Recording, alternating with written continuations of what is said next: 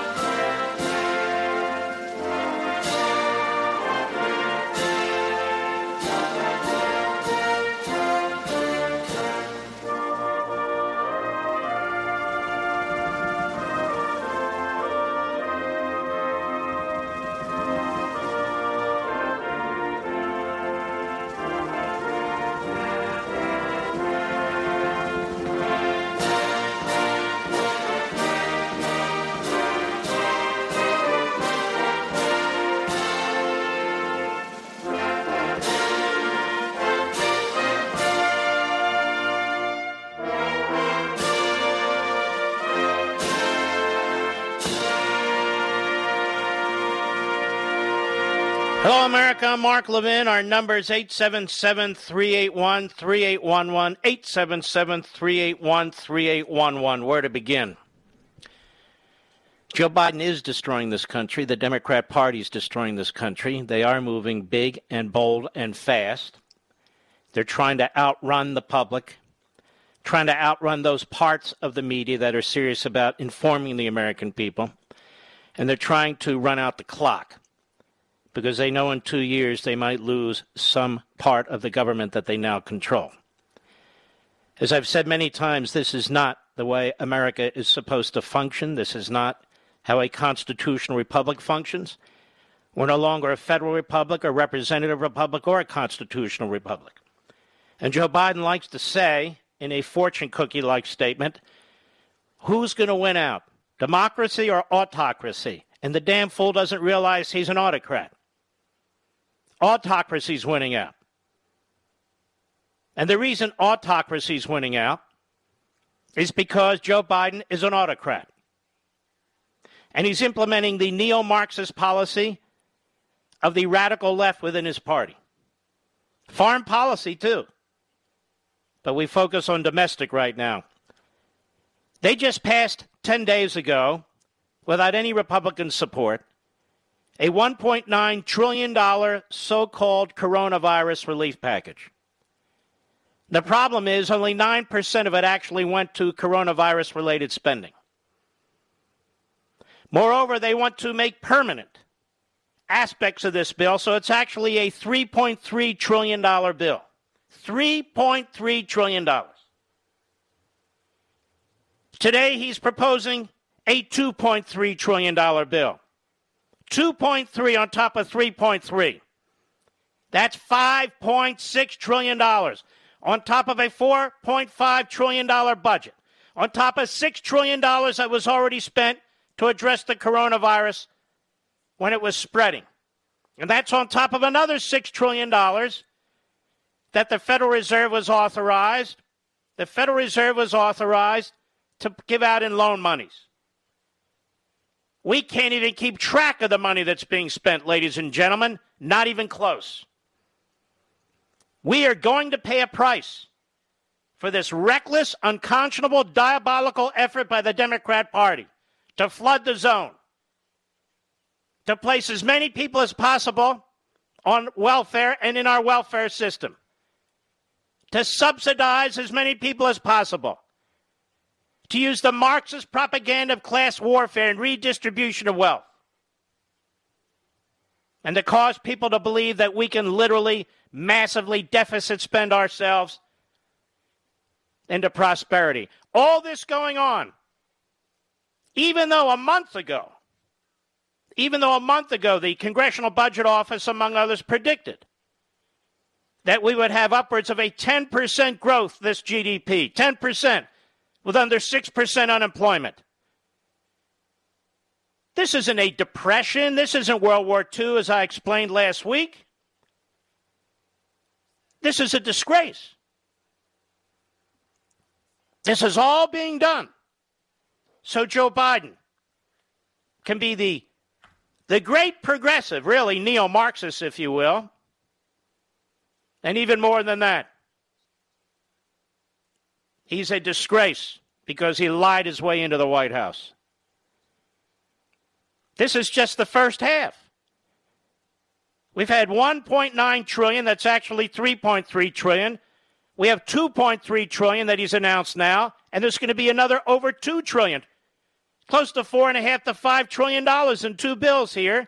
His first one is the American Jobs Plan. The next one is the American Families Plan. I don't know about you, but when I think of family, I don't think of government. In fact, if I do think of family and government, I'm thinking of government destroying the family. Now, in this so-called bill, he would eliminate right to work. 27 states, a clear federalism issue. He would eliminate, slip language into this bill that eliminates right to work. What is right to work? What's the principle? It affirms the right of every American to work for a living without being compelled to belong to a union. Compulsory unionism in any form, union shop, closed shop, agency shop, is a contradiction of the right to work principle. So what Biden would do is take the state laws that exist in these blue states and impose them on the red states. So that, in fact, unions in particular private spheres of our economy could compel that individuals must join the union in order to work. Why is Joe Biden doing this? Because he owes them. That's why. Why won't Joe Biden demand that the Chicago school system and LA school system open their schools? Because he needs them. That's why. This is really quite shocking. Talks about autocracy. He's an autocrat. $2.3 trillion, part of this bill. $174 billion for electric cars. Only $115 billion out of $2.3 trillion. Not even the $0.3 trillion part, $300 billion. Only $115 billion are for roads and bridges. Please listen to me. Only $115 billion out of the $2.3 trillion are actually for roads and bridges. $213 billion, they're going to build 2 million homes.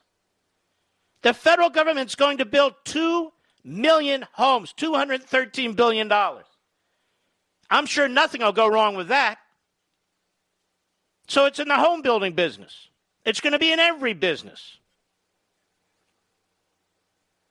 $10 billion for a civil climate change corps.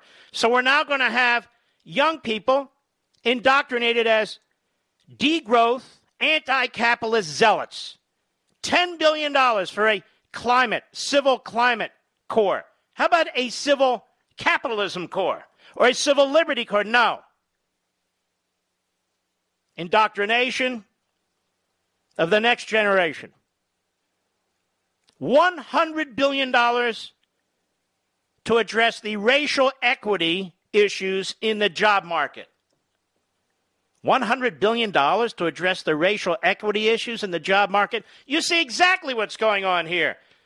He's an autocrat. He's a demagogue. He's using your tax money. He's using money we don't even have. Future generations are going to suffer regardless of background, race, religion, or anything else. Money flying in every direction to support the radical neo-Marxist agenda. Because this dim-witted, nasty old buffoon wants a legacy. He wants to be remembered as the greatest progressive in American history. So you're going to pay the price. Your children and grandchildren are going to pay the price. I don't care who we are, union, non-union, Democrat, Republican, you're going to pay the price. So look at the anarchy and chaos this man has created in the first 100 days. This phony relief bill, the American Jobs Plan, which will destroy jobs, infrastructure, only $115 billion out of $2.3 trillion actually going to roads and bridges. Next, the American Family Plan, which will be a flat-out redistribution socialist plan, a neo-Marxist plan, hatched by Ayach and her ilk. The border's wide open. It's only getting worse. We may have 2 million illegal aliens in here in 1 year, the first year of the Biden administration. Does he seem concerned about it? He's laughing about it. He thinks it's a joke. Kamala Harris actually did laugh about it. Future Democrats, that's how they see things. Remember what I said. Remember what I always say. This is about the United States of the Democrat Party, not the United States of America. I hope my friends on cable pick that up. The United States of the Democrat Party, empowering the Democrat Party, expanding the reach of the Democrat Party, more and more people bound to the Democrat Party through the welfare state and the federal government. The federal government has become the Democrat Party's plaything. And then I look at the headlines of the story about what Biden's actually proposing here. It's repulsive. It's disgusting. Let me pull this back up. Biden, let's see, news, headlines. Biden unveils sweeping $2 trillion infrastructure plan. That's NBC News. Really? It's a once-in-a-generational investment in America. Biden unveils ambitious $2 trillion infrastructure plan. That's CBS. This is why 3/4 of the nation don't know what the hell's going on. The Associated Press, Biden announces huge infrastructure plan to win the future.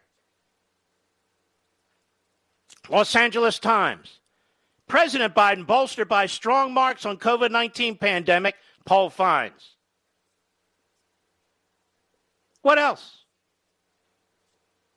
Washington Post, with political future at stake, Biden returns to Pennsylvania to rally voters around economic agenda. What else? Just appalling. Meanwhile, Joe Biden won't stop lying about his tax plan. That's a perfectly good headline over there at National Review. I want you to listen to me because this man is a serial liar and plagiarist. Philip Klein, making the pitch for his infrastructure and tax hike plan, President Biden said, quote, I start with one rule. No one, I'll say it again, no one making under $400,000 will see their federal taxes go up, period. No one. But this is a lie. White House Press Secretary Jen Psaki explained that the $400,000 refers to families. In other words, people with combined household incomes of $400,000. That's the only way for the Biden plan to produce the revenue it claims to rise. It needs to raise the funds, it says. By definition, no one refers to one single person. And so the plainest interpretation for an average person watching today is that he's talking about individual income. No one. No one. But if you're a family and your combined income is $400,000, you're going to have the hell taxed out of you too. You understand? That's why he keeps saying no one who earns $400,000 or less. No one. But families will be taxed. Small businesses will be taxed. These people are liars. They're deceivers. They're as dishonest as they come. These bills combine not only the unheard of, unthinkable, unimaginable amounts that they're talking about, but the level of interference in families and businesses and jobs, the racism, the sexism that this man and his party are pushing are an abomination, an absolute abomination. And they're moving fast because they know by the time we catch up with them, it'll be too late. It won't matter what the voters do in 2 years. That's their bet. It just won't matter because they already will have done all the damage they intended to do. And so what if they lose in 2 years and they lose an election cycle? They figure they'll be back in 4 years to take the presidency. And whatever happens, they'll blame Trump. And I'm sick and tired of the way Biden disrespects President Trump. So from now on, President Biden will not be called President Biden on this microphone. He'll be called Biden because his references to President Trump are constantly Trump. Got that? Biden? I'll be right back. Mark Levin.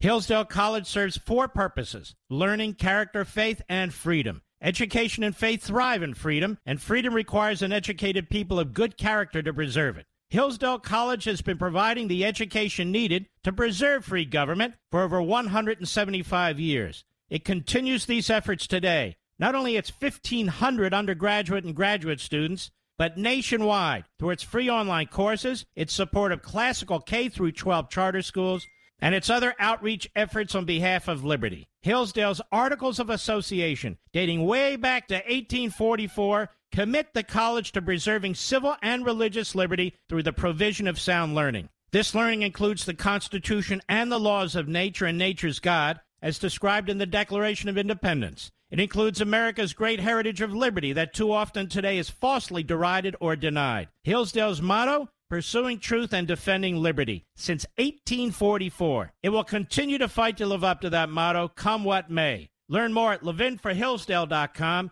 Levin for Hillsdale.com, levinforhillsdale.com.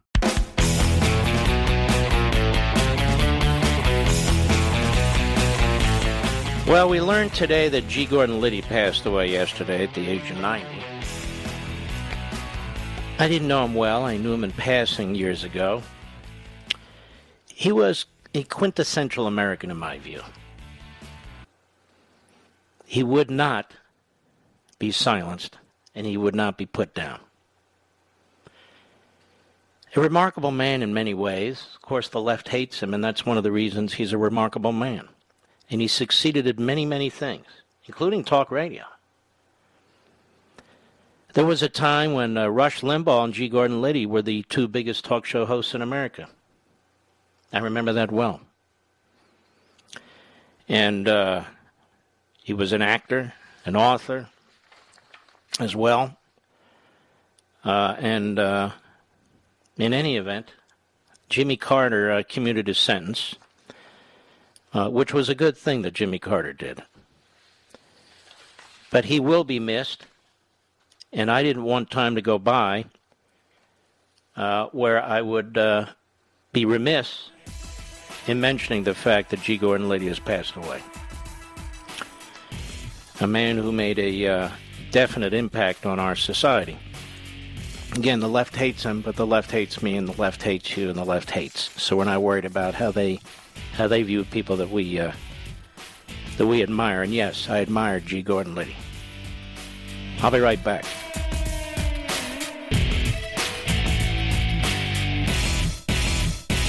Hillsdale College serves 4 purposes: learning, character, faith, and freedom. Education and faith thrive in freedom, and freedom requires an educated people of good character to preserve it. Hillsdale College has been providing the education needed to preserve free government for over 175 years. It continues these efforts today. Not only its 1,500 undergraduate and graduate students, but nationwide through its free online courses, its support of classical K through 12 charter schools, and its other outreach efforts on behalf of liberty. Hillsdale's Articles of Association, dating way back to 1844, commit the college to preserving civil and religious liberty through the provision of sound learning. This learning includes the Constitution and the laws of nature and nature's God, as described in the Declaration of Independence. It includes America's great heritage of liberty that too often today is falsely derided or denied. Hillsdale's motto, pursuing truth and defending liberty, since 1844. It will continue to fight to live up to that motto, come what may. Learn more at levinforhillsdale.com,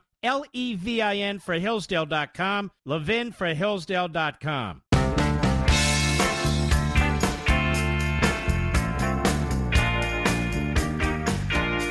Ever notice how you come across somebody once in a while that you shouldn't have messed with?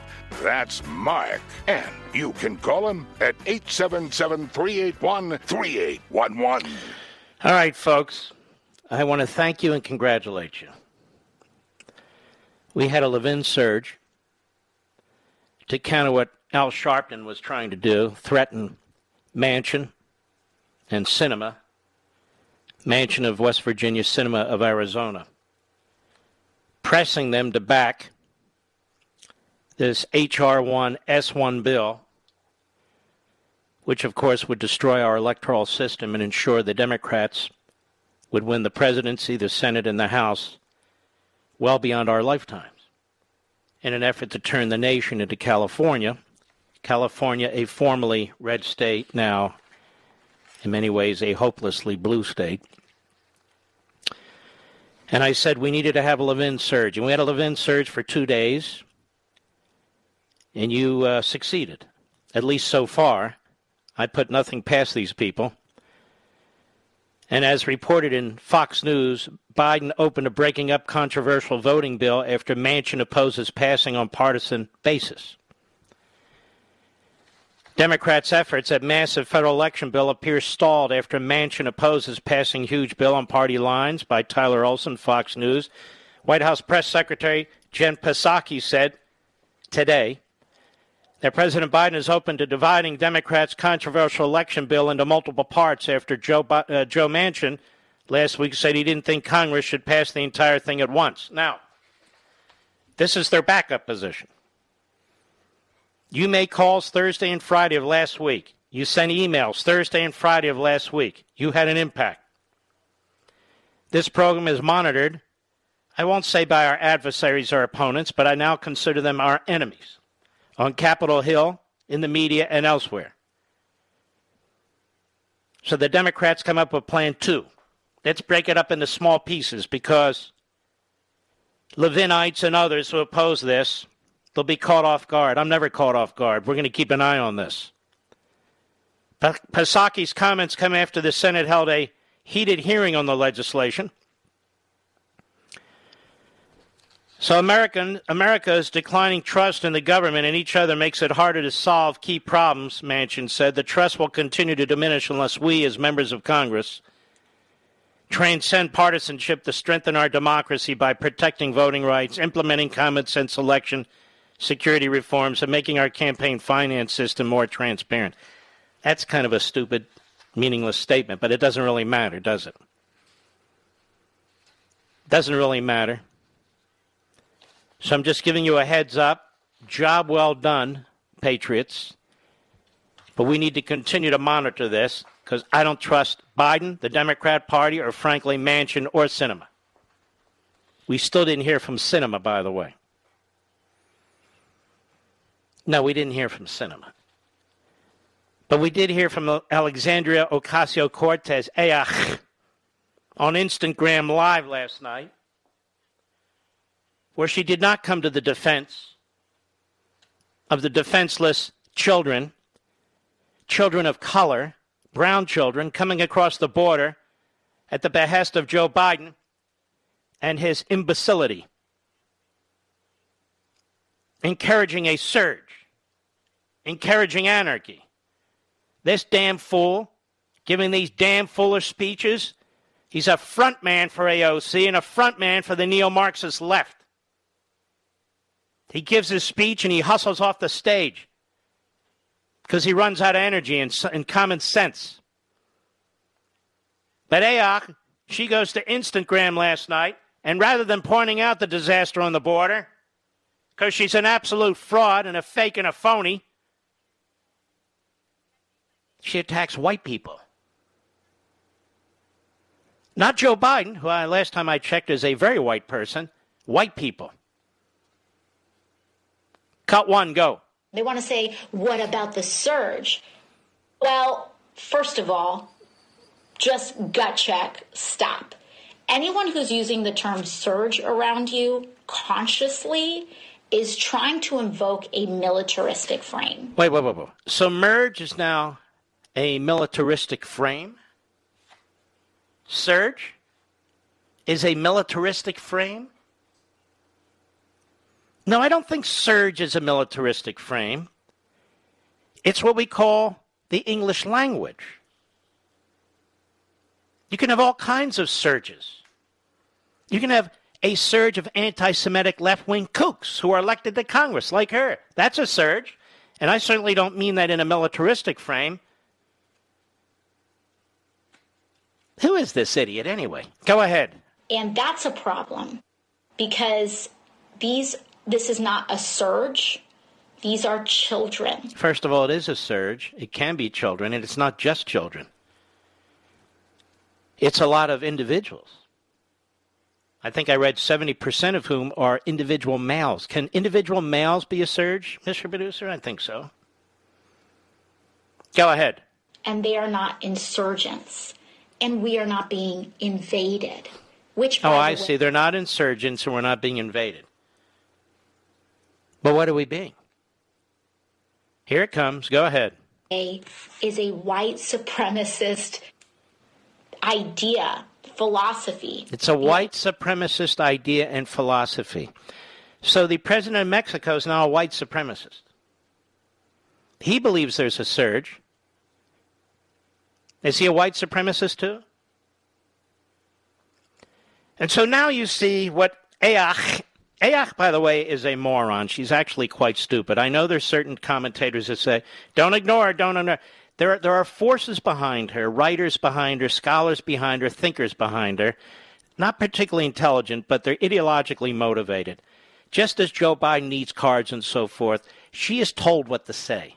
And I know this because she has refused all this time to come on this program, my Fox program, my Levin TV program. She refuses to come on to a program where she would actually be challenged, okay? That's the truth. Go ahead. Idea that if an other is coming in the population, that this is like an invasion of who we are. You'll understand more of this, and you understand a lot of it already, in a few months. I keep referring to a few months. I can't get into specifics, but I'm tackling all this. Moreover, she continued. Cut 2, go. So let's talk about this because so much of our national conversation, which is not a conversation. Then why did you call it a national conversation if it's not a... See, we're dealing with an absolute moron who's promoted by the media, but she's an absolute moron. Go ahead. Immigration is driven by people who could not care less about immigrants. Often people want to say, why aren't you talking about the border crisis? Or why aren't you talking about it in this way? Well, we're talking about it. They just don't like how we're talking about it. Well, how are you talking about it? All you do is attack America. You attack America. People are pouring into our country. A surge, you might say. An invasion, you might say. People coming into the country. And you keep attacking America as a white supremacist nation. Then why are people of color pouring into the country? I tell you, we're dealing with an absolute idiot. Go ahead. Not a border crisis. It's an imperialism crisis. It's a climate crisis. It's a trade crisis. Oh, it's an imperialism crisis because, you see, many, many years ago, the white man invaded, came from Europe, started with Christopher Columbus, actually before that. And they took over these lands, you see. We're talking 600 years ago, maybe 700 years ago. So we have this white imperialism. That's the problem, don't you see? Plus climate crisis. Climate is forcing these decisions by Joe Biden. And then we have the trade crisis, you see, because capitalism somehow is an unjust system when it comes to people of color. So all these things are fusing together. That's what's caused this border issue. Not a crisis, of course. Notice she hasn't said a word of compassion about the people in the Obama-Biden cages. Not a word. Have you noticed that?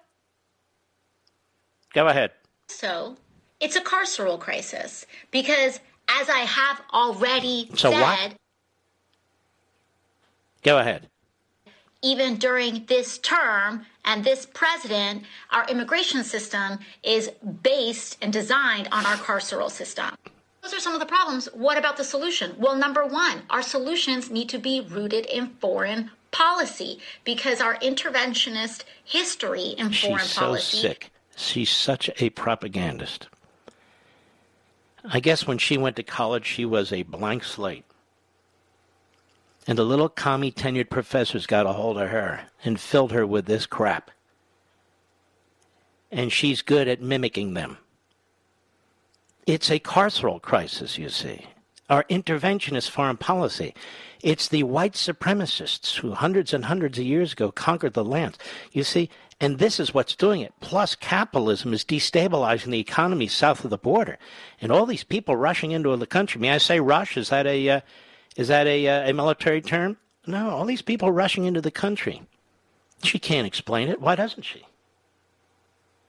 And why doesn't she explain all the people of color who are leaving the country, which are none?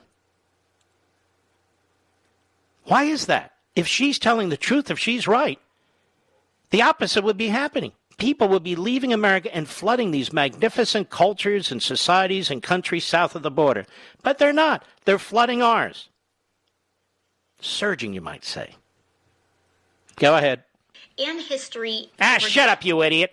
We don't need a history lesson from you. Go put your head in the toilet. I'll be right back. Mark Levin.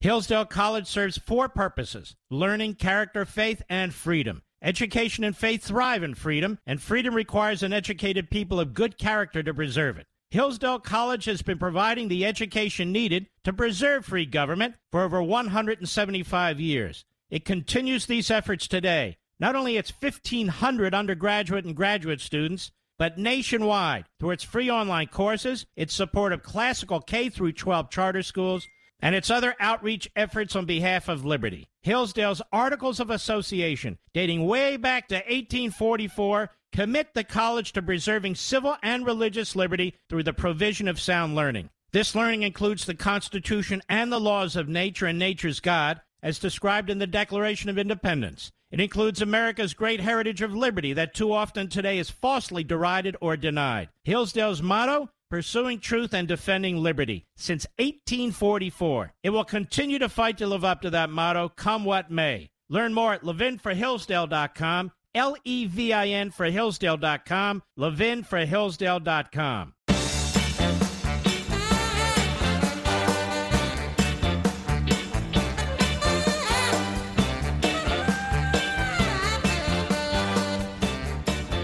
I want to ask the Never Trumpers. I want to ask the Bush family. I want to ask other Republicans, Sass, Kinzinger, Liz Cheney, Pat Toomey. I want to ask Murkowski, Collins,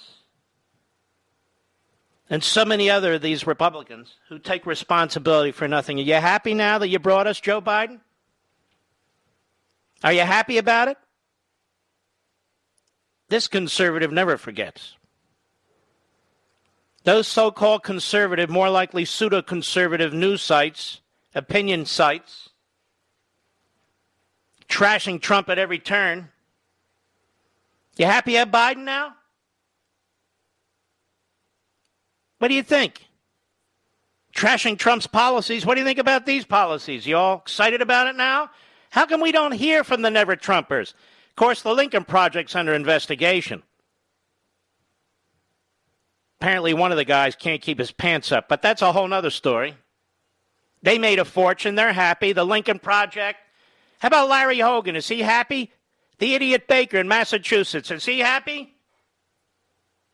All these great, progressive, forward-looking Republicans What do you think? How come we don't hear from them now when it comes to Biden? They were trashing Trump left and right. They don't seem to be trashing Biden.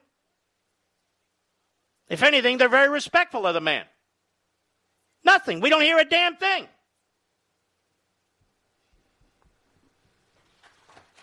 Meanwhile, Biden's going through our Constitution and our economic system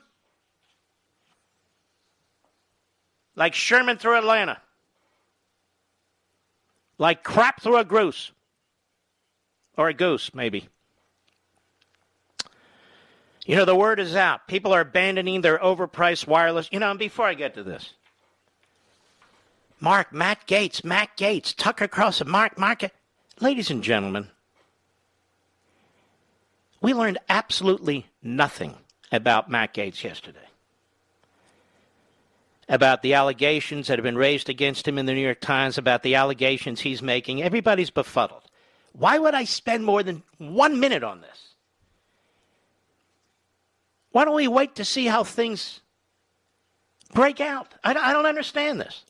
People will spend an hour discussing what they don't know and how they're befuddled. The whole thing is strange. Why don't we wait and see what happens? And that's it. I'm done talking about it until we know more. So don't ask me. WJNT, Jackson, Mississippi. Don, did you say? John, how are you, sir? Hey, Mr. Levin, thank you so much for taking my call. You bet. I wanted to ask your opinion. Thank you so much. I see kind of a intellectual history line here between Jean-Jacques Rousseau and his notion of the general will, and the notion that the citizenry may not be aware of what's in its best interest, yet nevertheless, the legislature is empowered to implement policies in the citizenry's best interest. And the next, Karl Marx, where he has a class system with basically, in the final analysis, an intelligentsia who understands the laws of history and is implementing policies that are in the best interest of the proletariat. And presumably they don't know what's in their best interest. Well, first of all, before we run out of time, you're right on. Rousseau, Hegel stole some from Rousseau, and Marx stole a lot from Hegel, and you're exactly right. They have certain things in common and other things they don't. But one of the things they have in common, which you're pointing out, is they don't believe the people generally can look out for themselves. They certainly reject the idea that the individual has free will and that the individual can self-realize as an individual, that they all have to be part of a communal. They all have to be part of something bigger. And for Rousseau, it was the state. For Hegel, it was the state. And for Marx, it was for a certain state. And then that would eventually wither away. And, of course, we know the communist state rules with an iron fist and brass knuckles, and it never withers away. So you're quite right. And this is why I say the idea that progressives in their most extreme form are not neo-Marxists, some of them are actually Marxists, is preposterous. And when it's time, John, we actually use the language. So you are well-read. You understand what you're talking about. You're right on. And I would encourage people, I'm not hawking it, you can go back to Rediscovering Americanism and the Tyranny of Progressivism. It lays it all out. We'll be right back.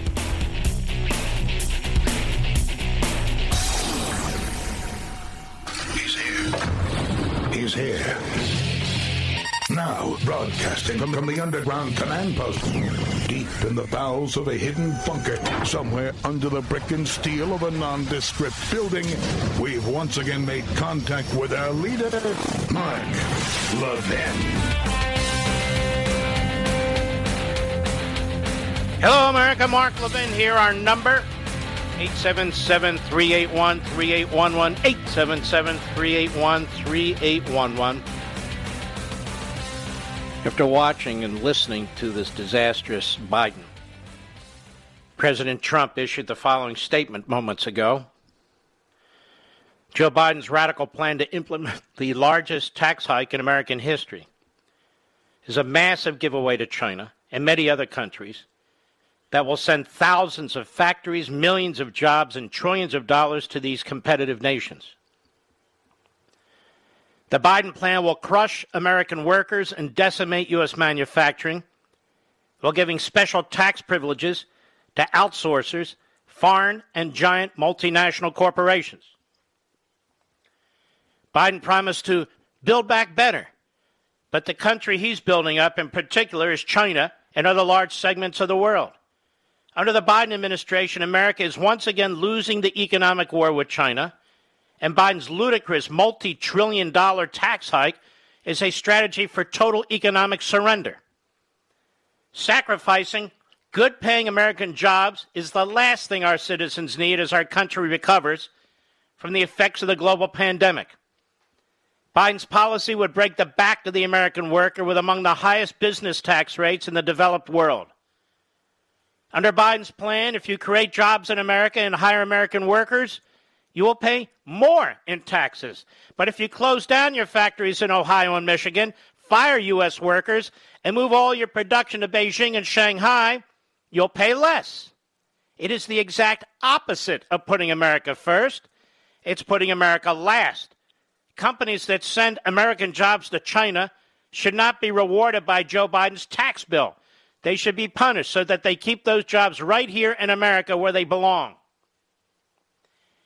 This legislation will be among the largest self-inflicted economic wounds in American history. If this monstrosity is allowed to pass, the result will be more Americans out of work, more families shattered, more factories abandoned, more industries wrecked, and more main streets boarded up and closed down, just like it was before I took over the presidency 4 years ago.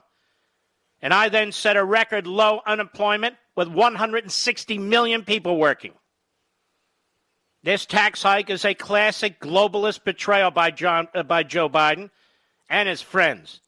The lobbyists will win, the special interests will win, China will win, the Washington politicians and government bureaucrats will win. But hard-working American families will lose. Joe Biden's cruel and heartless attack on the American dream must never be allowed to become federal law. Just like our southern border went from best to worst and is now in shambles, our economy will be destroyed. That's a brilliant statement. And in about 10 minutes, we will have Steve Moore on the program, nobody better, to unravel what Joe Biden is doing to this country. And everybody should pay attention because it's not just the here and now. It's the future. They are going to so undermine our economic system. They're going to so undermine our financial system. They're going to drive us into such deep debt that we won't even be able to pay the interest on the debt at some point here.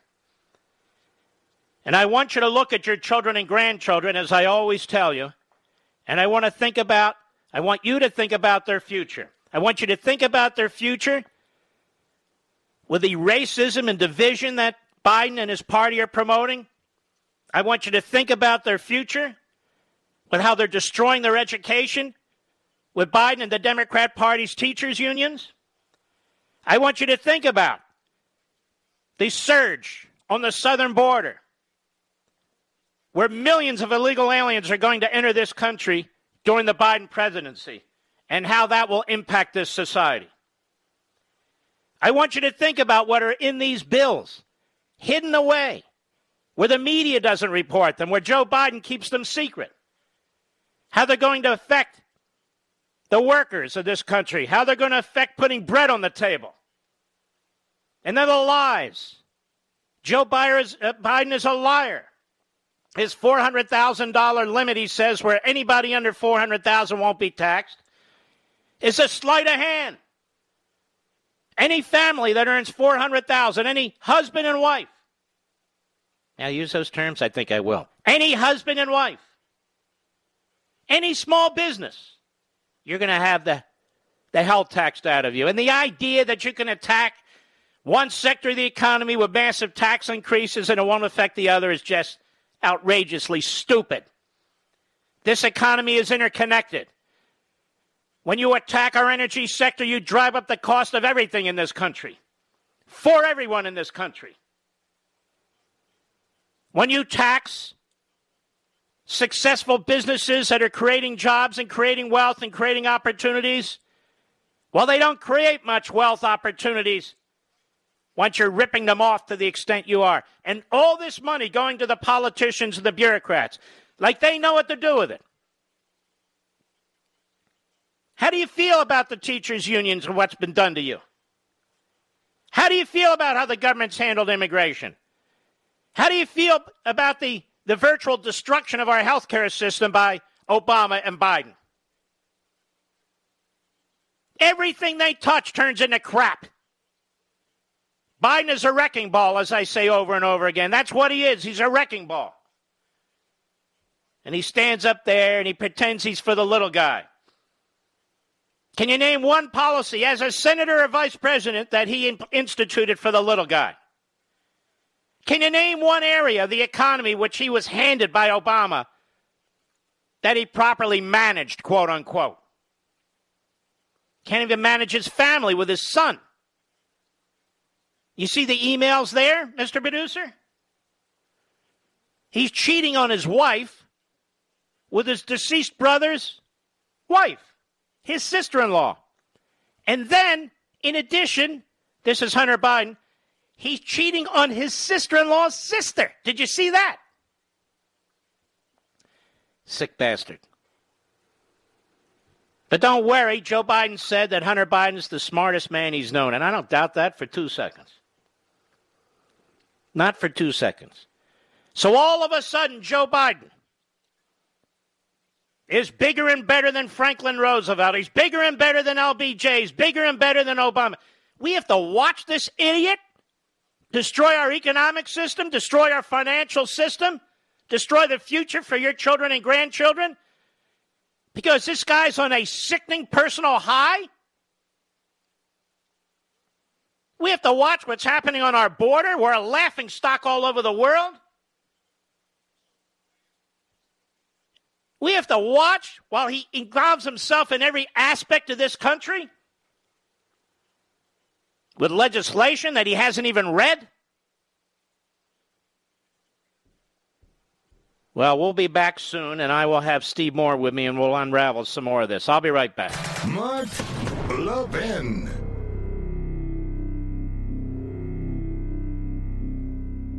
Over 2,000 of you, my listeners, made the switch from overpriced wireless carriers to Pure Talk over the past few months. We want the rest of you to join us and to see what we're talking about. If you're with AT&T and Verizon or T-Mobile, your family could save over $800 a year just by switching to Pure Talk. You get great coverage, you can keep your phone and your number, and you'll save a fortune. Pure Talk is the top-rated wireless company by Consumer Affairs with the absolute best consumer service team based right here in America. Does that sound good? Well, it gets better. Right now, get unlimited talk, text, and 6 gigs of data, just $30 a month. And if you go over on data, they don't charge you for it. They don't care. Go to puretalkusa.com and enter promo code Levin Podcast. Again, puretalkusa.com, promo code Levin, Levin Podcast. And when you do, you'll save 50% off your first month. That's puretalkusa.com, promo code Levin Podcast. Pure Talk USA, simply smarter wireless.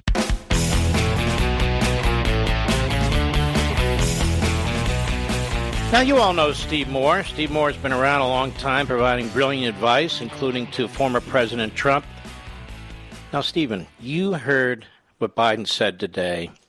In addition to what he did before, in addition to what he wants to do in a few weeks, this is an absolute calamity, is it not? It is. It's a monstrosity. Our country is under assault right now. And I think I'm horrified of this, as you are. And I think even some of my Democrat friends are horrified by this. They didn't know what they were getting with lunch bucket Joe Biden. Let's do the math here, Mark. So we started with $1 trillion that was already in the pipeline, before Joe Biden came in on the last bill that Trump signed. And then we had the $1.9 trillion bill that passed, 2 or 3 weeks ago. And now they're following this up with, some people say the price tag's really closer to $3 trillion. So we're talking about, let's see, $3 trillion plus 1.9, that's 4.9, almost $6 trillion, which is more money than the United States government borrowed in today's dollars to finance the Revolutionary War, the Civil War, World War I, World War II, and the Cold War. I mean, this is lunacy. And this is coming from a man who's not reading these bills. This is coming from a man who posed as a moderate. This is coming from a man who is now legacy-driven. And this is coming from a party that wants to empower the party. We're not the United States of the Democrat Party. We're the United States of America. What is this going to do to inflation? What is this going to do to future generations? Well, first of all, let me say this. We should not even call this an infrastructure bill, just like we shouldn't have called the last bill a COVID relief bill. As you know, I think I've heard you say this, that only, 12% of the money had anything to do with COVID. This was an excuse to use a crisis to spend money on other programs, social welfare programs, the Bernie Sanders agenda, and that's precisely what this bill is. This is not an infrastructure bill. This is the Green New Deal. Mark, this is. You remember Solyndra? You remember the $500 million we misspent? Well, this is like Solyndra times 100. It's just massive. And who is in charge of the solar panels? Biden. Right, Biden and the energy secretary, the former Jennifer Granholm, the former Michigan, governor who knows nothing about energy. But your question is a tough one to answer. Look, I think the economy. What is so frustrating, Mark, is if Trump had been reelected, we'd be looking at 10% growth right now. And the economy is so teed up right now because of the vaccine. And Operation Warp Speed was one of the great programs in the history of America. We got that vaccine out in 7 or 8 months. It usually would take 2 or 3 years. And so we are going to see a reopening economy. Things are going to get good this spring and summer, and even in the fall. I think, though... And then they're going to credit their wildly reckless spending for it.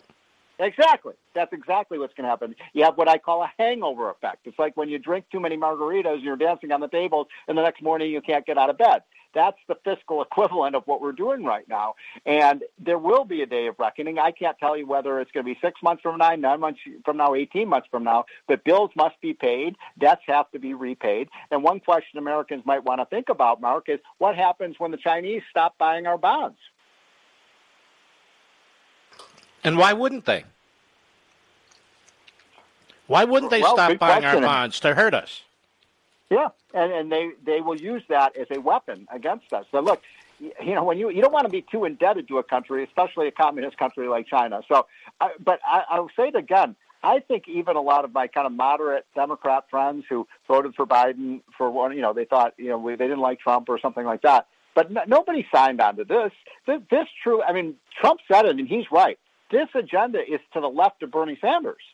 By the way, they also have $2.5 trillion of tax increases on American companies, American small businesses. Now, let's go through some of that, Steve Moore, and what will be the result of that? Well, very negative. As you know, I helped Trump put together the tax plan that we passed in 2017 that caused. You mean the tax cuts for the rich they keep talking about? Yeah. Did you know the tax payments by the rich went way up after we passed that bill because we had so many more Americans working? We had so many more, such a booming. Not according to Joe Scarborough. Well, he's wrong. The richest 1% paid more taxes after that tax cut because the rising tide really does lift all boats. So look, it's very simple. If you put it this way, we had the highest business tax rate in the world when Trump came into office. And I remember showing him this chart, and he said, well, this will not stand. This is not America first. This is America last. We cut that rate down to one of the lower rates in the world, and all of a sudden all this money and the factories came back to the United States. And if you turn those dials back to where they were, you're going to have the reverse effect. The biggest winner, Mark my words, the biggest winner from this program is China. And the second biggest winner is a contest between Russia and Saudi Arabia because they're going to shut down American oil and gas. And how are we going to – did you know only 1% of the cars on the road today are electric vehicles? 99% go to the gas station. We're not going to stop using oil and gas. It's just a question of where we get it from, Mark. Do we want to produce it in Texas and North Dakota and Oklahoma, or do we want to buy it from Saudi Arabia and Venezuela and Iraq? Do you think the Republicans are capable of pointing these things out, that this is an anti-jobs, really anti-union, non-union, blue-collar, middle-class bill, that this is really the Democrat Party muscling up the bureaucracy and muscling up its base? Every American should read, including the Republicans, should read the front page story in the Wall Street Journal today, where it basically outlines Democrats are saying, we believe in big government. We think the solution, I mean, they actually say this, Mark. I mean, many of the Democrats in the White House say, we believe big government is the solution to all our problems. It's the opposite of Ronald Reagan. It's the opposite of Donald Trump. It is probably to the left of Franklin Roosevelt. This is 3 times as big as the New Deal. Well, what do we call this? Don't we need to call this by what it really is? It's neo-Marxism. It's not democratic socialism or big government. It is what it is. Why are we afraid to say the words? That's a great point, because socialism, it puts it kindly, and socialism is a big welfare state, but this is statism, because you're going to have the government, for example, the government's going to build out they say we're going to build out the internet so everybody has the internet. But if they do, first of all, we don't need the government involved in building out the internet. Number 2, if they build it out, they're going to regulate it. And they're going to regulate what we can say and what we can think and what we can hear. That's a dangerous idea. All sorts of new restrictions are being put on Americans as they supposedly pay these bills. We're looking at a national debt that will go over $30 trillion next year. And remember, in the 80s when Reagan was president, whenever, he's driving up the debt was a little over $1 trillion. So, I mean, we're going from $1 to $30 trillion. This story, folks, does not have a happy ending. What is the ending? Sorry? What is the ending? The ending is a financial crisis, I believe. We saw. I don't see how we avoid it, Steve. I really don't. I don't either. Well, look. We can stop this train from going over the cliff. Republicans have to stay firm. If there are any moderate Democrats left in Congress, sometimes I wonder, because every one of them, voted for the Biden $1.9 trillion spending bill. We will see if every one of them votes for this, absurd $2 trillion green energy bill. The problem is if we're relying on Sinema of Arizona, she's unreliable. Exactly. Manchin is a flake. Completely He's unreliable. And that's it. There's nobody else. It's shocking. We need the public. We need the public to rise up. We need a new Tea Party movement, and we need. I agree. Where are the honest Democrats? Where are they to say They're this gone. is lunacy? This is crazy. Well, where are the honest media types? Where are they? To say, I mean, these are the same people who, when we had a $250 billion deficit under Reagan, this is the end of the world, we're going to bankrupt our country. Now they're running $5 trillion deficits, and the media is cheering them on as if there is no end to this. The interest rates will rise, we will see higher inflation, and eventually we will see a collapse of the stock market, a 30-40% correction. I don't know when it's going to happen, but I think it will happen in the next couple of years, and it's the responsibility of every politician to stand up and say, have you no shame? This is outrageous.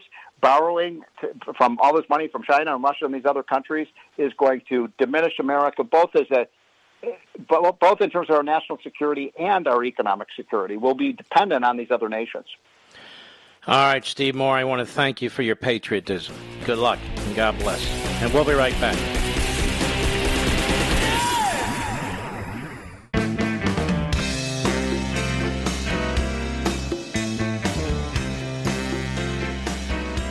Mark Levin, the champion of liberty and true conservatism. Call Mark now, 877-381-3811.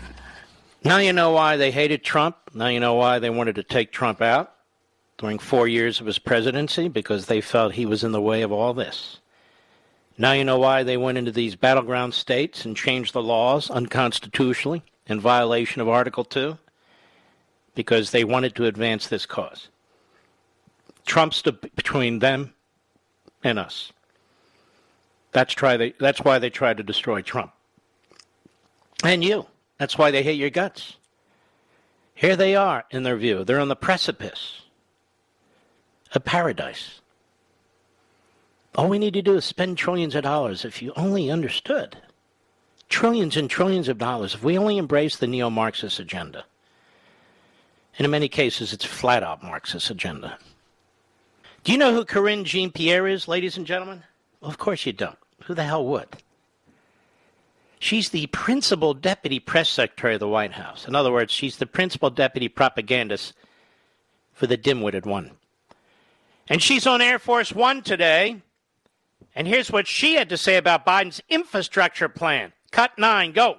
President Biden will unveil his American Jobs Plan, which will create millions of good-paying jobs, rebuild our country's infrastructure, and position the United States to outcompete China. This is a once-in-a-century capital investment in America to transform our current and future infrastructure and fundamentally change life for Americans. So here we have a nitwit who's, 28, 30 years old, telling us about how we're going to fundamentally change life for Americans. Because she knows everything. She's not even the principal press secretary. She's the principal deputy press secretary, and she knows everything. She knows everything about construction, assembly lines, the oil business. She knows everything. And she's going to guarantee to us, right? This is a once-in-a-century opportunity. We're going to go big. We're going to go fast. We're going to be bold. We're going to steamroller the Constitution and capitalism. Nobody's ever seen anything like this. Ladies and gentlemen, these crackpots, this crap was written by Bernie Sanders, by AOC, by ideologues. Marxist, neo-Marxist ideologues. When has this ever worked? It doesn't work in a single blue state where people can't get the hell out of there fast enough. It doesn't work in a single country where people can't get the hell out of there fast enough. People are pouring into America, may I say, surging into America, a word that Joe Biden used in the debates. Why are they surging here? Even before all this masterful spending is taking place. We don't need lecture. We don't need lectures from people who are barely out of college, who come out of so-called think tanks, who are political operatives, telling us how America's going to be magnificent. What the hell do they know? They don't know anything. Nothing. Joe Biden in Pittsburgh today. Cut 12, go. So today, I'm proposing a plan for the nation that rewards work, not just rewards wealth. See, we're going to get the constant class warfare because he knows people are going to fall for this. People get angry. They get jealous. They think somebody's ripping them off. If somebody's richer than they are or somebody has more opportunities than they are. You see, Marx, let me tell you something. Marx was an evil, diabolical genius. And I was discussing this with my wife earlier today. Marxism is fascism for the elite. Now, I could repeat that, but the backbenchers are going to repeat it anyway. Marxism is fascism for the elite. Now, it's more than that, but that's an easy way to understand it. Marxism comes out of colleges and universities and professors. Fascism, really, it could be some former general. It can be some, a Hitler type or something like that. But it's just too crude. It's too street, you see, for the elite. So they have an entire ideology that goes along with it. So Marxism is fascism for the elite. It's dressed up as a people's movement. That's what it is. And Joe Biden is an autocrat. He keeps saying, who's going to win? The autocrat. But anyway, so today I'm proposing a plan for the nation that rewards work, not just rewards wealth. How about a plan that rewards success? How about that? That's good enough, and you can have all kinds of success. If you're an electrician, a plumber, an Uber driver, a truck driver, whether you're a teacher, you work at grocery stores, we all have our levels of success. A billionaire, a multi-billionaire. And by the way, how do people become billionaires? Are they stealing money from us? No. Bezos wouldn't be the richest man on the planet, but for us. And how many jobs has he created? I don't even like the bastard, but how many jobs have they created? A lot. For drivers, Look at all the Amazon trucks now. It's like they came overnight. Okay, who produces the trucks? Who produces what goes into the trucks? Who produces the tires? And on and on and on. That's what you call an economic system. Not, this is a guy, Joe Biden, Chuck Schumer, and Nancy Pelosi collectively have zero private sector manufacturing or any other kind of experience. Zero. But they know how to run the world. They're power hungry. That's what they are. Pure and simple. But look how he creates the dichotomy. We want to reward work, not just wealth. Well, where does wealth come from? Where does wealth come from? You see, the Biden family has never rewarded work. They have rewarded special privilege. Hunter Biden's a wealthy man. He got wealthy because of his father's governmental positions. And his father knows it. He's well aware of it. Same with the brother. Same with the whole damn family. He didn't create anything. He wants to reward work, not just reward wealth. No, he wants to reward his base. He wants to reward the Democrat Party. And most of all, he wants to reward his family. Go ahead. It builds a fair economy that gives everybody a chance to succeed. What does that mean? The government's going to build a fair economy that gives everyone a chance to succeed? Ladies and gentlemen, let me ask you a question if you believe that. To whom do you speak in this government to get a chance to succeed in the economy? To whom are you going to call? To whom are you going to speak? What does this mean? Why do we think the government, politicians, bureaucrats are more noble than the private sector? It's the private sector that creates jobs from hard work. It's the private sector that creates wealth. The government doesn't create any of it. It steals it and redistributes it. Go ahead. And it's going to create the strongest, most resilient, innovative economy in the world. No, he's not. Government can't create that. We, the people, create that. Where is this going to be created by the government? Department of Agriculture, Department of Interior, the Environmental Protection Agency? Where are all these geniuses? Where are all these industrialists? Where are all these people? They're nowhere. So they're going to move the shells around on the economic board? Take money from people who are actually creating wealth and success? And give it to the drones in the government, the political hacks?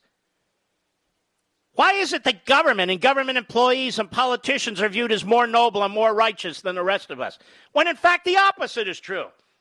They're as self-serving and self-aggrandizing as anyone else, if not more. What do politicians want? Power and votes. Power and votes. How does that help you? Go ahead. It's not a plan that tinkers around the edges. It's a once-in-a-generation investment in America. What does that mean? They're not investing in America. They're stealing from America. We have got to unravel the propaganda and the nomenclature here. They're not investing in America. They're taking from the people who do invest in America. You and me and others. Government doesn't invest in anything. It redistributes wealth. They're going to invest in America? How so? They're going to take wealth from one sector of the economy and demand, through a demand economy, through laws and regulations, that you live a certain way, that you live in certain places. They're not going to create the most advanced society. You know what's interesting? I'm starting to think by the time Biden's done, communist China is going to have more of a capitalist economy than we are. What do you think of that, Mr. Producer? I really believe it.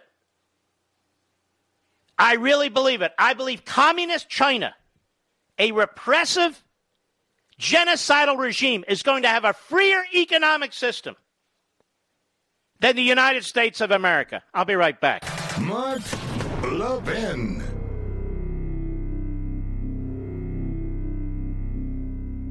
Over 2,000 of you, my listeners, made the switch from overpriced wireless carriers to Pure Talk over the past few months. We want the rest of you to join us and to see what we're talking about. If you're with AT&T and Verizon or T-Mobile, your family could save over $800 a year just by switching to Pure Talk. You get great coverage, you can keep your phone and your number, and you'll save a fortune. Pure Talk is the top-rated wireless company by Consumer Affairs with the absolute best consumer service team based right here in America. Does that sound good? Well, it gets better. Right now, get unlimited talk, text, and 6 gigs of data, just $30 a month. And if you go over on data, they don't charge you for it. They don't care. Go to puretalkusa.com and enter promo code Levin Podcast. Again, puretalkusa.com, promo code Levin, Levin Podcast. And when you do, you'll save 50% off your first month. That's puretalkusa.com, promo code Levin Podcast. Pure Talk USA, simply smarter wireless.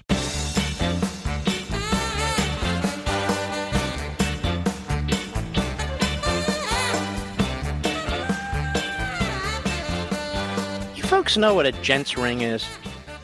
Gents, like a gentleman's ring is? Well, I started watching this particular jewelry network just to take my mind off of stuff.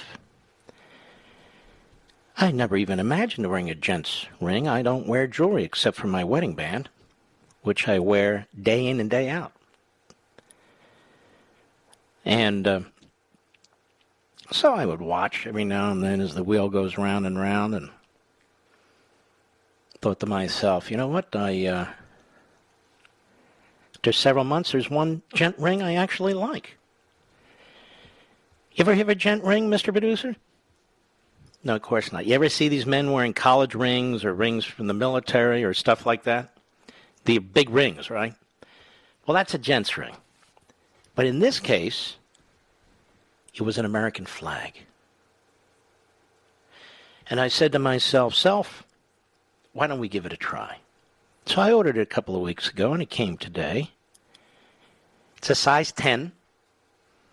Goes over my knuckle very nicely. And so I'm starting to wear it. Now, I'm of two minds on this, because it's a gold ring, but it's white gold. It's got the American flag. It's beautiful. But then I have to say I feel a little feminine wearing it. Do you know what I mean, Mr. Producer? I don't typically wear rings with little diamonds in it and so forth. I know for most people that's perfectly fine, but for me it's not really. I know what I am, and I am what I know, and I think I'm going to try wearing it a little bit to see how it goes. I'm sure people will say, what is that on your finger? I never expected you to be. Well, just get a hold of yourself. We'll see how long this lasts, but I'm going to give it a try. Now, why am I mentioning this to you? I don't have the foggiest idea. Now, over at Politico, they're very upset. They're always upset. It's a left-wing site. Every now and then the truth sneaks through, but not too often. They're very, very concerned because, and we've talked about this, but now they've noticed. All these individuals that the federal government has rounded up, charged with all kinds of offenses. Well, Politico says while public and media attention in recent weeks has been focused on high-profile conspiracy cases against right-wing paramilitary groups like the Oath Keepers and Proud Boys, the most urgent decisions for prosecutors involve resolving scores of lower-level cases that have clogged D.C.'s federal district court. Now, you're going to want to hear about this, ladies and gentlemen, because apparently, while our federal prosecutors are throwing all kinds of heavy-duty charges against these people, almost none of them are going to stick. Because the vast majority of these people who were not inside the Capitol building, he did not commit any acts of violence. These charges don't fit. They're not going to stick.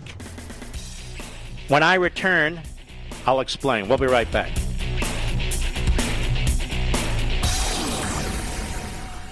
Ladies and gentlemen, this final hour of the podcast is sponsored exclusively by AMAC, the Association of Mature American Citizens. Now over 2 million conservative members strong, AMAC believes in and stands up for the values that we care about: faith, family, and freedom. Thank you for listening, and please support AMAC. And you can become a member at amac.us/join. He's here. Now, broadcasting from the underground command post, deep in the bowels of a hidden bunker, somewhere under the brick and steel of a nondescript building, we've once again made contact with our leader, Mark Levin. Hello, America. Mark Levin. Our number, 877-381-3811. 877-381-3811. Well, let me pick up where I left off. That's always best. And so Politico, the left-wing site, is very concerned that all these heavy felony charges that were being brought and to be brought against protesters on January 6th won't stick. Because you see, ladies and gentlemen, many of the people who've been rounded up from throughout the country didn't commit any crimes. A Politico analysis of the Capitol riot-related cases, and notice Politico hasn't done an analysis of Black Lives Matter or Antifa in any of our cities over the 90 days, not 30 days, 90 days of riots, violent riots that took place over the summer. They're not interested in that. A Politico analysis of the Capitol riot-related cases shows that almost a quarter of the more than 230 defendants, formally and publicly charged so far, face only misdemeanors. Dozens of those arrested are awaiting formal charges, even as new cases are being unsealed nearly every day. Do you know people are sitting in jail awaiting to be charged, Mr. Producer? In recent days, judges, prosecutors, and defense attorneys have all indicated that they expect few of the MAGA tourists, quote-unquote, to face harsh sentences. Well, maybe they don't deserve them. Depends who it is. There are two main reasons, writes Politico, although prosecutors have loaded up their charging documents with language about the existential threat of the insurrection to the Republic. The actions of many of the individual rioters often boiled down to trespassing. Trespassing. By the way, not looting, not arson, no Molotov cocktails, no weapons. I describe Black Lives Matter and Antifa, of course. Trespassing. And judges have wrestled with how aggressively to lump those cases in with those of the more sinister suspects. Quote, my bet is a lot of these cases will get resolved probably without prison time or jail time, said Erica Hashimoto, a former federal public defender who's now a law professor at Georgetown. One of the core values of this country is that we can protest if we disagree with our government. Of course, some protests involve criminal acts, but as long as the people who are trying to express their view do not engage in violence, misdemeanors may be more appropriate than felonies. Yes, I'd say so. Whether there should be misdemeanors at all. Again, how about equal justice? Nobody's throwing the book at Antifa or Black Lives Matter. We had Kamala Harris. We had staffers on Biden's campaign. We had LeBron James. We've had others who raised a crap load of money to give bail to rioters, violent rioters. Now, this prospect, see their concern now, of dozens of January 6 rioters cutting deals for minor sentences. Let's stop right there. That's why the federal prosecutors are loading up the charges with felonies and so forth against these defendants. I'm not talking about, quote-unquote, the more sinister ones. I'm talking about the others. Because they want to scare them into a plea deal. That's why. The prospect of dozens of January 6 rioters cutting deals for minor sentences can be hard to explain for the Biden administration, which has characterized the Capitol Hill mob as a uniquely dangerous threat. Before assuming office, Biden said the rioters attempt to overthrow the election results by forced borders on sedition. Attorney General Merrick Garland has called the prosecutions his top early priority, describing the storming of the Capitol as a heinous attack that sought to disrupt a cornerstone of our democracy, the peaceful transfer of power to a newly elected government. And Mr. Producer, and I thought all the 4 years with the Russia collusion thing, that's what they were trying to do. And nobody's been charged with that yet, and the president's right. Where the hell is the guy, the former U.S. attorney from Connecticut? Justice Department prosecutors sent expectations sky high in early statements in court filings, describing elaborate plots to murder lawmakers, descriptions prosecutors have tempered as new details emerge. Why? Because they didn't exist, that's why. The resolution of the more mundane cases also presents acute questions about equity, since most of the Capitol riot listen to this, since most of the Capitol riot defenders are white, while misdemeanor charges are often a vexing problem for minority defendants in other cases. Number one, I have no idea what they're talking about. They present no substance in that claim whatsoever.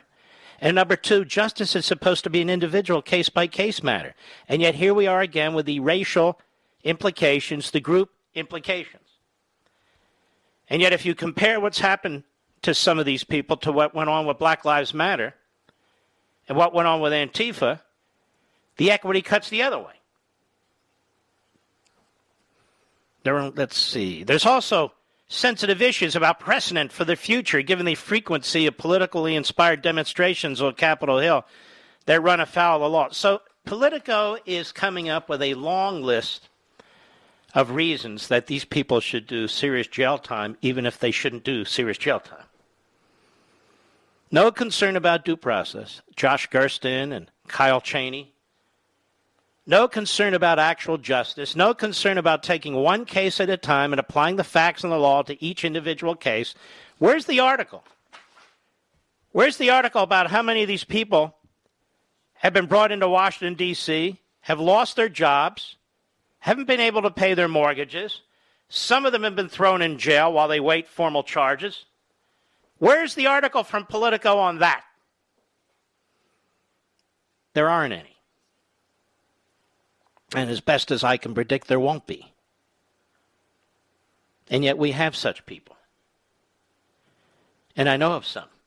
They've contacted us. People who say family members and friends have called the FBI on them because they saw them in a photo. Not in the Capitol building, not doing anything violent, perhaps trespassing on the steps of the Capitol building. And they're having sedition charges thrown at them. Sedition charges. There are no honest reporters anymore. There are no civil liberty organizations anymore. This is where we are. I'll be right back. Mark Levin.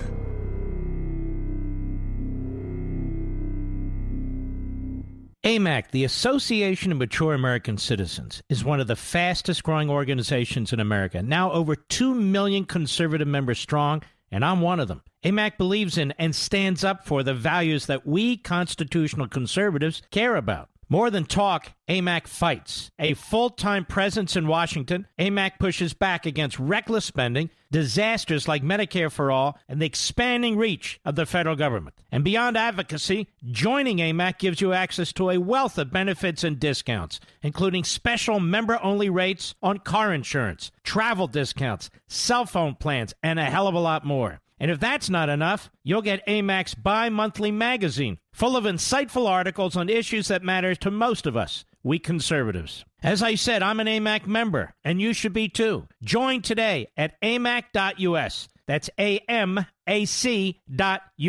Stop supporting the liberal agenda that the other 50-plus organization has been pushing for. Join AMAC instead. AMAC.us.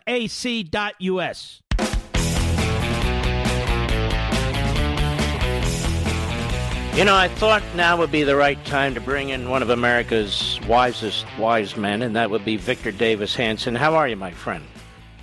Very good, Mark. Thanks for having me.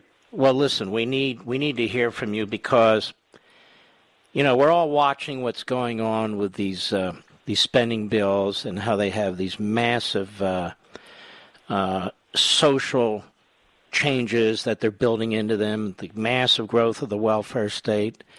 We're seeing violations of separation of powers, the way Biden is conducting himself, threatening to use executive orders on the Second Amendment. We see this critical race theory, the war on gender, the open borders, and this isn't even 90 days in, I don't think. So how do we get out of this, or don't we get out of this? Do we have to suffer with all the rest who vote for a guy like this in order to find a way to move on?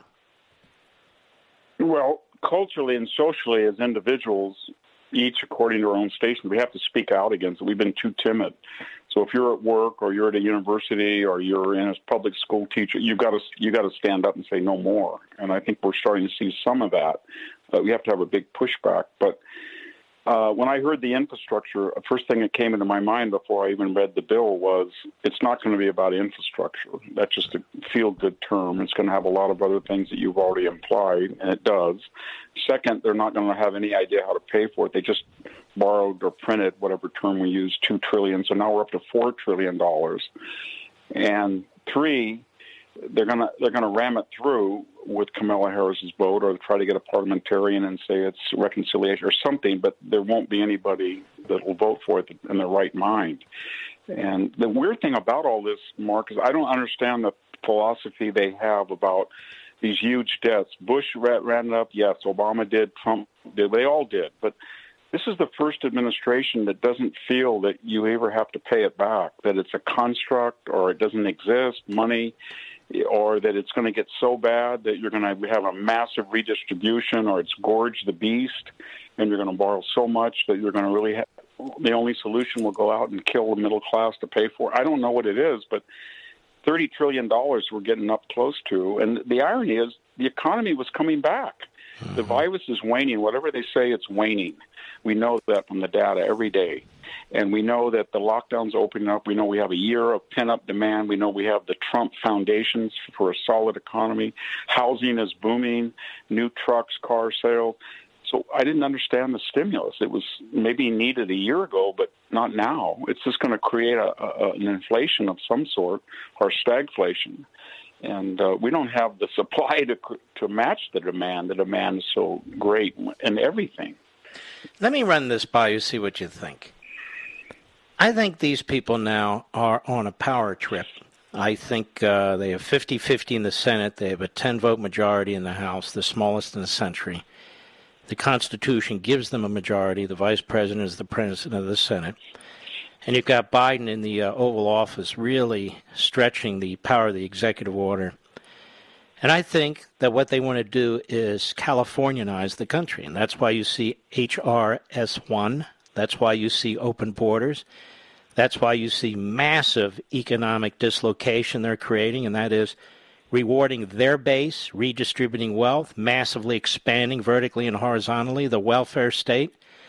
They're plowing resources into their base, whether it's Democrat cities, Democrat states, expanding their power areas. So it's like the United States of the Democrat Party. It's not what's best for the country. They think this is best for the party. Does that make sense to you? No, it does. I think what you're saying is that they don't believe their policies have popular support. And so they want to change the process so that they can push policies that have minority support. So open borders changes the demography. Let's face it, that's what they're for. And we know that they want to end the filibuster. They want to pack the court. They want to admit Puerto Rico and Washington. And they have, as you said, H.R. 1 wants to change the process so they can win. But they don't believe that the people are behind them. They don't believe people want open borders. They don't think people want $4 trillion deficits. They don't think people want to shut down pipelines and natural gas.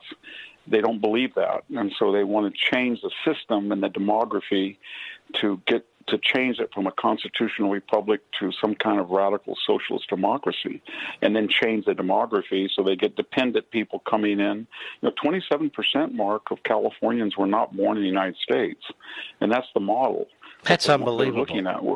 Yeah, it is. It is unbelievable, and it affects every aspect of life, because when you're bringing that many people in, many under illegal auspices, from teaching people how to drive according to our laws, or what a DUI means, or enforcement of a DMV statute. You can't do it with that many people who are not acculturated. And so California is a chaos. If I want to drive to San Francisco, I don't know what I'm going to encounter. When I get to San Francisco, I know what I'm going to encounter, and that's pretty bad.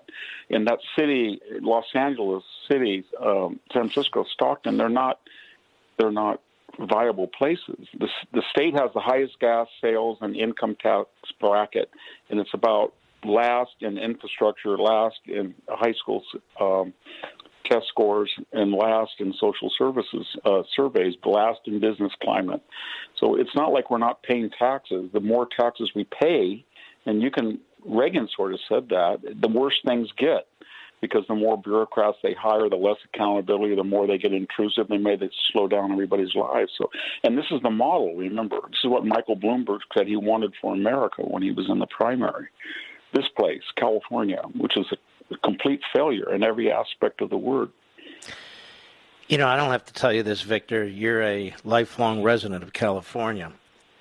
But this happened in like 20, 25 years, really. Even less to some extent. I remember... Less, Mark.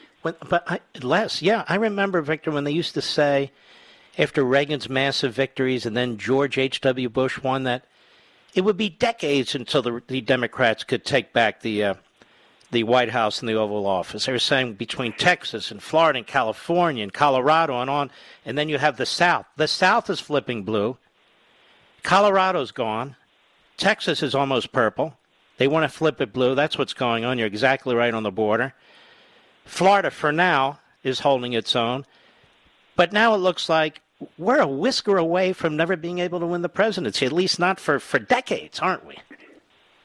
And that's if the Electoral College survives, but they can change it without amending the Constitution by this national voter compact, where they get state legislatures to pledge to follow the popular vote and reject them. It's illegal, I think. It's not.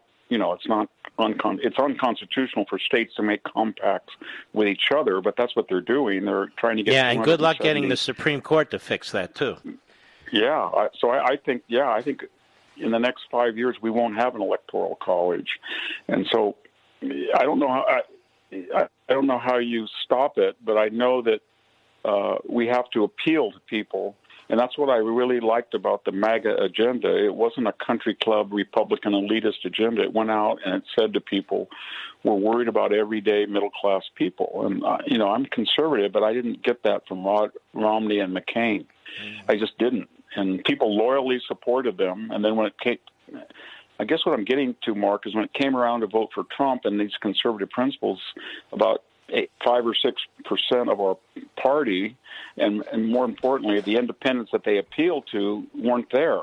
And they weren't there for what? They said that good old Joe Biden from Scranton was a moderate. That's what I heard from the Romneys, and I heard it from the National Review. I heard it from all of them. And then all of a sudden, on January 21st, we were supposed to believe, wow, this guy is really a leftist. This is terrible. We had no idea he was going to do this. Well, you did have an idea, but you let a bad tweet from Trump destroy a lot of lives by empowering an agenda it's crazy. Joe Biden is not, I guess he's not completely unhinged. He really has it in his mind that he's going to go down as the most left-wing president in history, and he's going to show his former superior, Barack Obama, that he's no longer an understudy. He got done what Obama could only dream of in 4 years, 2 years, and I think that's where he is now. He's not a moderate at all. He wants to be the most radical president since FDR, and he wants to do it, Mark, without a supermajority as Obama had in 2009, without a large House majority as Obama had, without a big electoral college win. It was very close. The country's perfectly divided, and he's saying that's a mandate to fundamentally transform the country in the way that Obama promised, but he's going to deliver.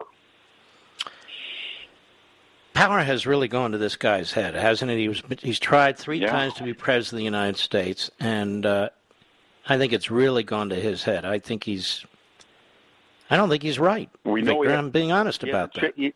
No, you're right. He has a chip. He also, aside from the cognitive issues, he always had a chip on his shoulder. All of the stories have one theme. I'm going to take Trump behind the gym and beat him up. Corn pop. I had my chain. I went and did that. It's all this braggadocio. Joe's a tough guy. He's a mean guy. He's a smart guy. He's just a working class guy. It's all a myth. Well, I have a heartbreak. I want to thank you as always for your edification. You're a real treasure. Thank you, Victor. Well,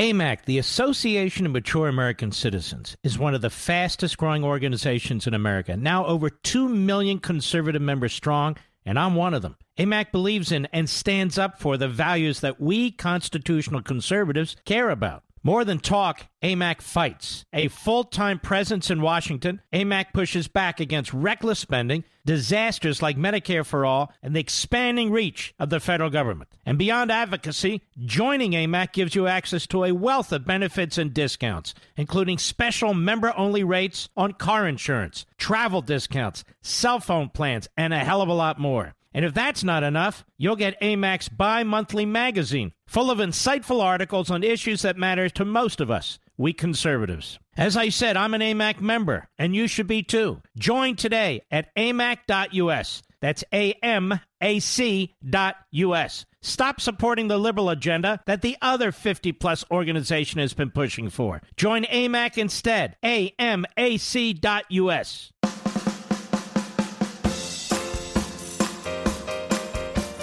In a world of pathetic liberal potholes, he's a truck full of hot constitutional asphalt. Mark Levin. Call him now at 877-381-3811. Yes, that be me.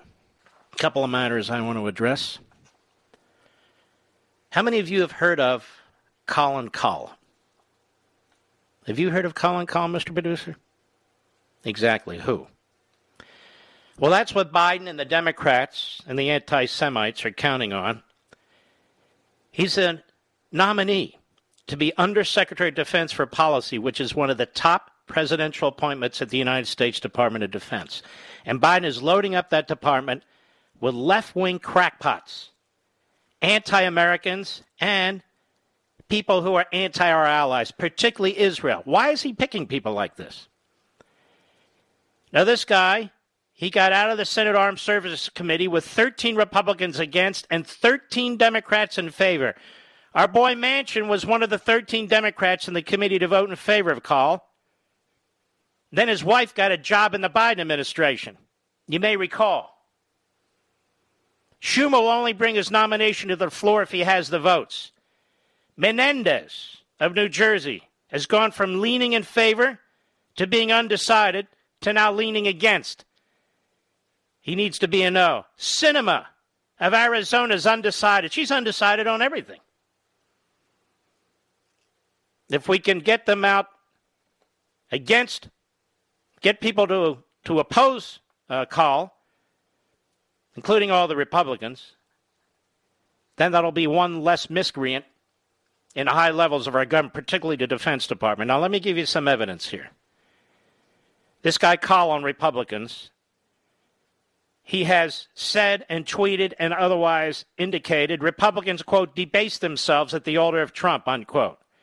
He said the GOP is the party of ethnic cleansing. How do people like this get anywhere near a top job? He accused Senator Tom Cotton of, quote, appealing to Trump's inner authoritarianism. He accused Senator Graham of, quote, having sold his soul to Trump.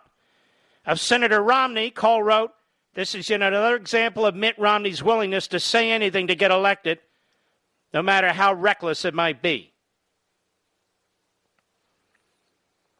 On the State of Israel in 2012, he criticized Israel's attack on Iraq's Osric nuclear reactor long after the event took place, and there was widespread retrospectively consensus in support of Israel's action. 2012, he led the charge to try and remove recognition of Jerusalem as the capital of Israel from the Democratic Party platform. You can see this guy has an issue. 2016, he was instrumental in Obama administration failing to block anti-Israel resolution before the UN Security Council. Even lobbied Ukraine in support of the resolution. And he's close to anti-Israel groups like Plowshares Fund and the National Iranian American Council. Now on Iran, it's spelled, by the way, K-A-H-L, Kahl or Kahl. He supported Obama's Iran nuclear accord. In 2012, he argued the U.S. should not insist on Iran end all enrichment. He advocated that President Obama meet with the Iranian leadership. In 2013, he supported the notion that the Ayatollah Khomeini displayed heroic flexibility in his dealings with the West. And he has opposed sanction on Iran's ruthless Islamic Revolutionary Guards Corps. How could we possibly have this man in the highest policy position of the United States Department of Defense? And then when it comes to the border, he posted one smear after another against President Trump while covering up for Obama and Biden. So this guy is a radical left-wing hack.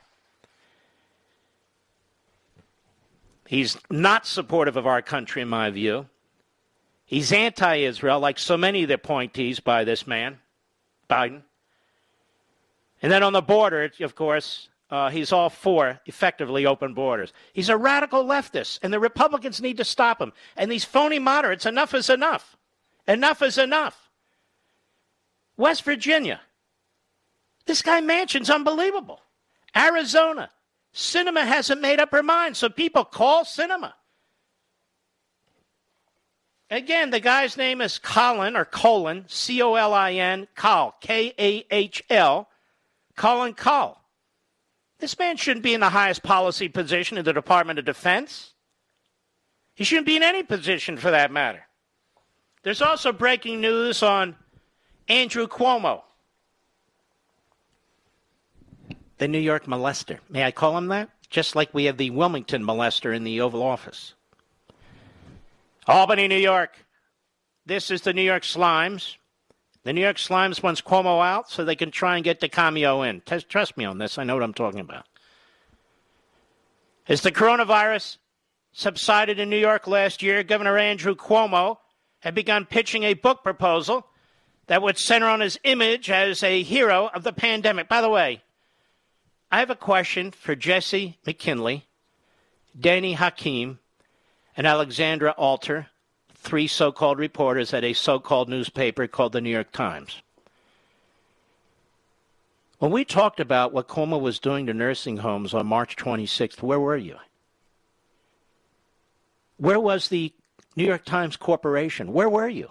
You were nowhere. And so articles need to be written about you, too, quite frankly, as you try and wash your hands from the blood that's all over the media as well as Cuomo. Let's continue. Mr. Cuomo leaned on his top aide, Melissa DeRosa, for assistance. She attended video meetings with publishers and helped him edit early drafts of the book. But there was also another more pressing edit underway at the same time. An impending health department report threatened to disclose a far higher number of nursing home deaths related to the coronavirus than the Cuomo administration had previously made public. Ms. DeRosa and other top aides expressed concern about the higher death toll, and after their intervention, the number, which had appeared in the second sentence of the report, was removed from the final version. At stake was not just the governor's reputation, but also potentially a huge payoff. A book deal that ended with a high offer of more than $4 million, according to people with knowledge of book bidding process. How do these guys get this kind of money? I don't get this kind of money, Mr. Producer.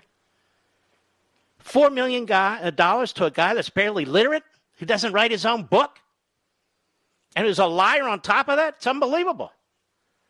I remember when Newt Gingrich was offered $4 million or something like that for a book deal as Speaker of the House. Oh, they were firing ethics complaints against poor Newt, and Newt actually writes his own books. And he didn't kill anybody. But there is that double standard, isn't there? Mr. Cuomo also utilized the resources of his office, from his inner circle to a far more junior person, to help with the manuscript. In late June and early July, for example, a top aide to the governor, Stephanie Benton, twice asked assistants to print portions of the draft of the book and deliver them to Mr. Cuomo at the executive mansion. Oh, that's not. Is that a criminal offense? I mean, that. See, the killing of nursing home patients, that's a big deal. Molesting women, that's a big deal. Asking a staffer to print two copies of your book, how do you throw that in with the other things? How do you even mention? Why is that? I'm just saying how stupid this part is. A New York Times examination of the development of Mr. Cuomo's lucrative book deal revealed how it overlapped with the move by his most senior aides to reshape a report that nursing home deaths in a way that insulated the governor from criticism and burnished his image. I just want to repeat this to you, America. The New York Times is not only a national newspaper, it's the home paper of New York City and the state of New York. Thousands of people died at the hands of Governor Cuomo in his decision to allow coronavirus-positive patients in the nursing homes and senior citizen facilities. The first story that came out was in the news pages of the Wall Street Journal and on my radio show, which I played for you, I believe it was yesterday, maybe the day before. The New York Times never picked up on the story. The New York Times never contacted us. The New York Times never contacted Dr. Healy, who called my show. Not only did millions of you hear it, but we also posted it on all of our social sites, at the time Twitter and Facebook, as well as marklevinshow.com. But the New York Times was not interested. The New York Times will write stories about right-winger Mark Levin. The Washington Post wasn't interested. None of that media, none of the Democrat Party was interested because they were using Cuomo as a foil against Trump. Dr. Fauci, he would have been aware of what we said. He would have been aware of what was said on our sites because his bureaucracy would have told him. And so this is very, very important to understand. The New York Times failed the people of New York. It's writing these stories now, but we're thousands of lives later. The New York Times failed to take this story and run with it, failed to conduct investigations at the time. They were praising Andrew Cuomo as well while they were trying to destroy Donald Trump. Never forget that. Because all of this post hoc reporting is useless. There's already a criminal investigation underway. It's absolutely useless. I'll be right back. Mark Levin.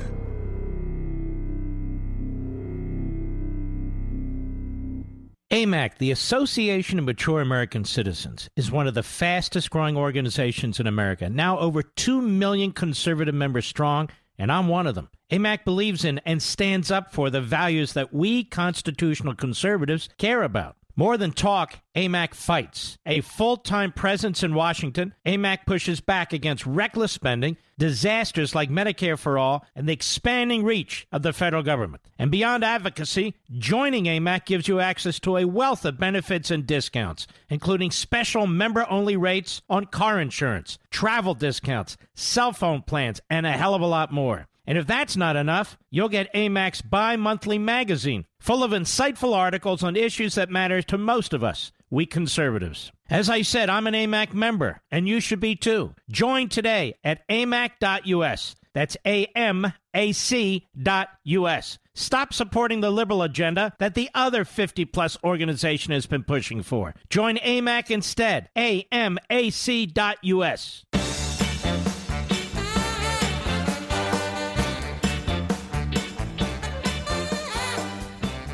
There was an article on a broadcast at CNN that there's no consensus on genitalia identity, right, Mr. Producer? So let me ask the people at CNN that are promoting this. Do they allow people with male genitalia and female genitalia to use the same restrooms? Do they allow that? I'm just curious. Do they allow the people with male and female genitalia, if they have showers in the studios there, to use the same showers? Do they? Is that how the hosts view themselves? So are we allowed to say that, Allison Camerata, there is no consensus on what your genitalia is? Or to D. Lemon and Fredo Cuomo, there's no genitalia on what your genitalia is? There's no consensus? I would say that's probably true when it comes to Joe Scarborough, wouldn't you, Mr. Producer? I think there is genitalia confusion there. I don't have a lot of time, but I want to go to Martin, Oswego, New York, on the Mark Levin app, a college student. Martin, how are you? Martin, are you there? How are you? And good. We don't have a lot of time. Jump right in. Yes, sir. Can you hear me? Yes, sir.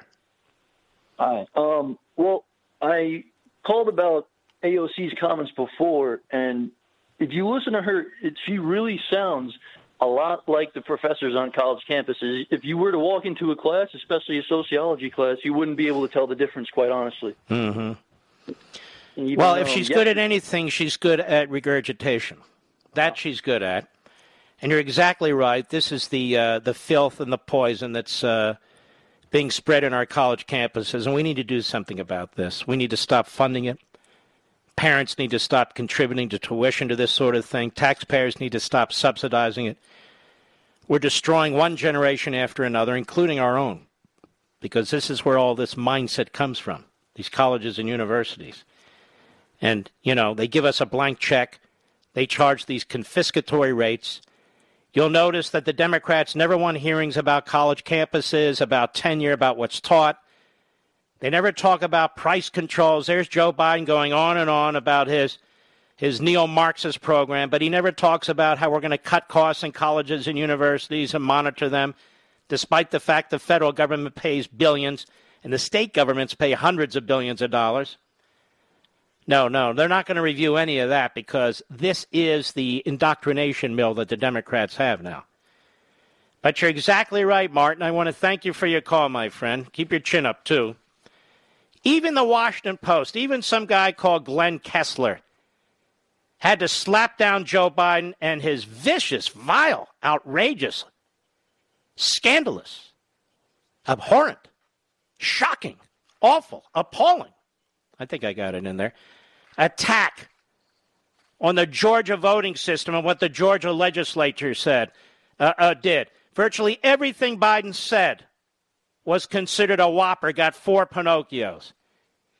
He lied about them cutting the hours. He lied about whether or not they can have water. He lied in so many respects. And you hear Joe, he's such a psycho saying, he's sick. What they're doing in Georgia is sick. It's unconscionable. There used to be Jim Crow. Now there's Jim Eagle. What are you, an idiot? What do you mean Jim Eagle? There's Jim Eagle. And after Jim Eagle, there's Jim Ostrich. Oh, my God. It's getting bad out there, ladies and gentlemen.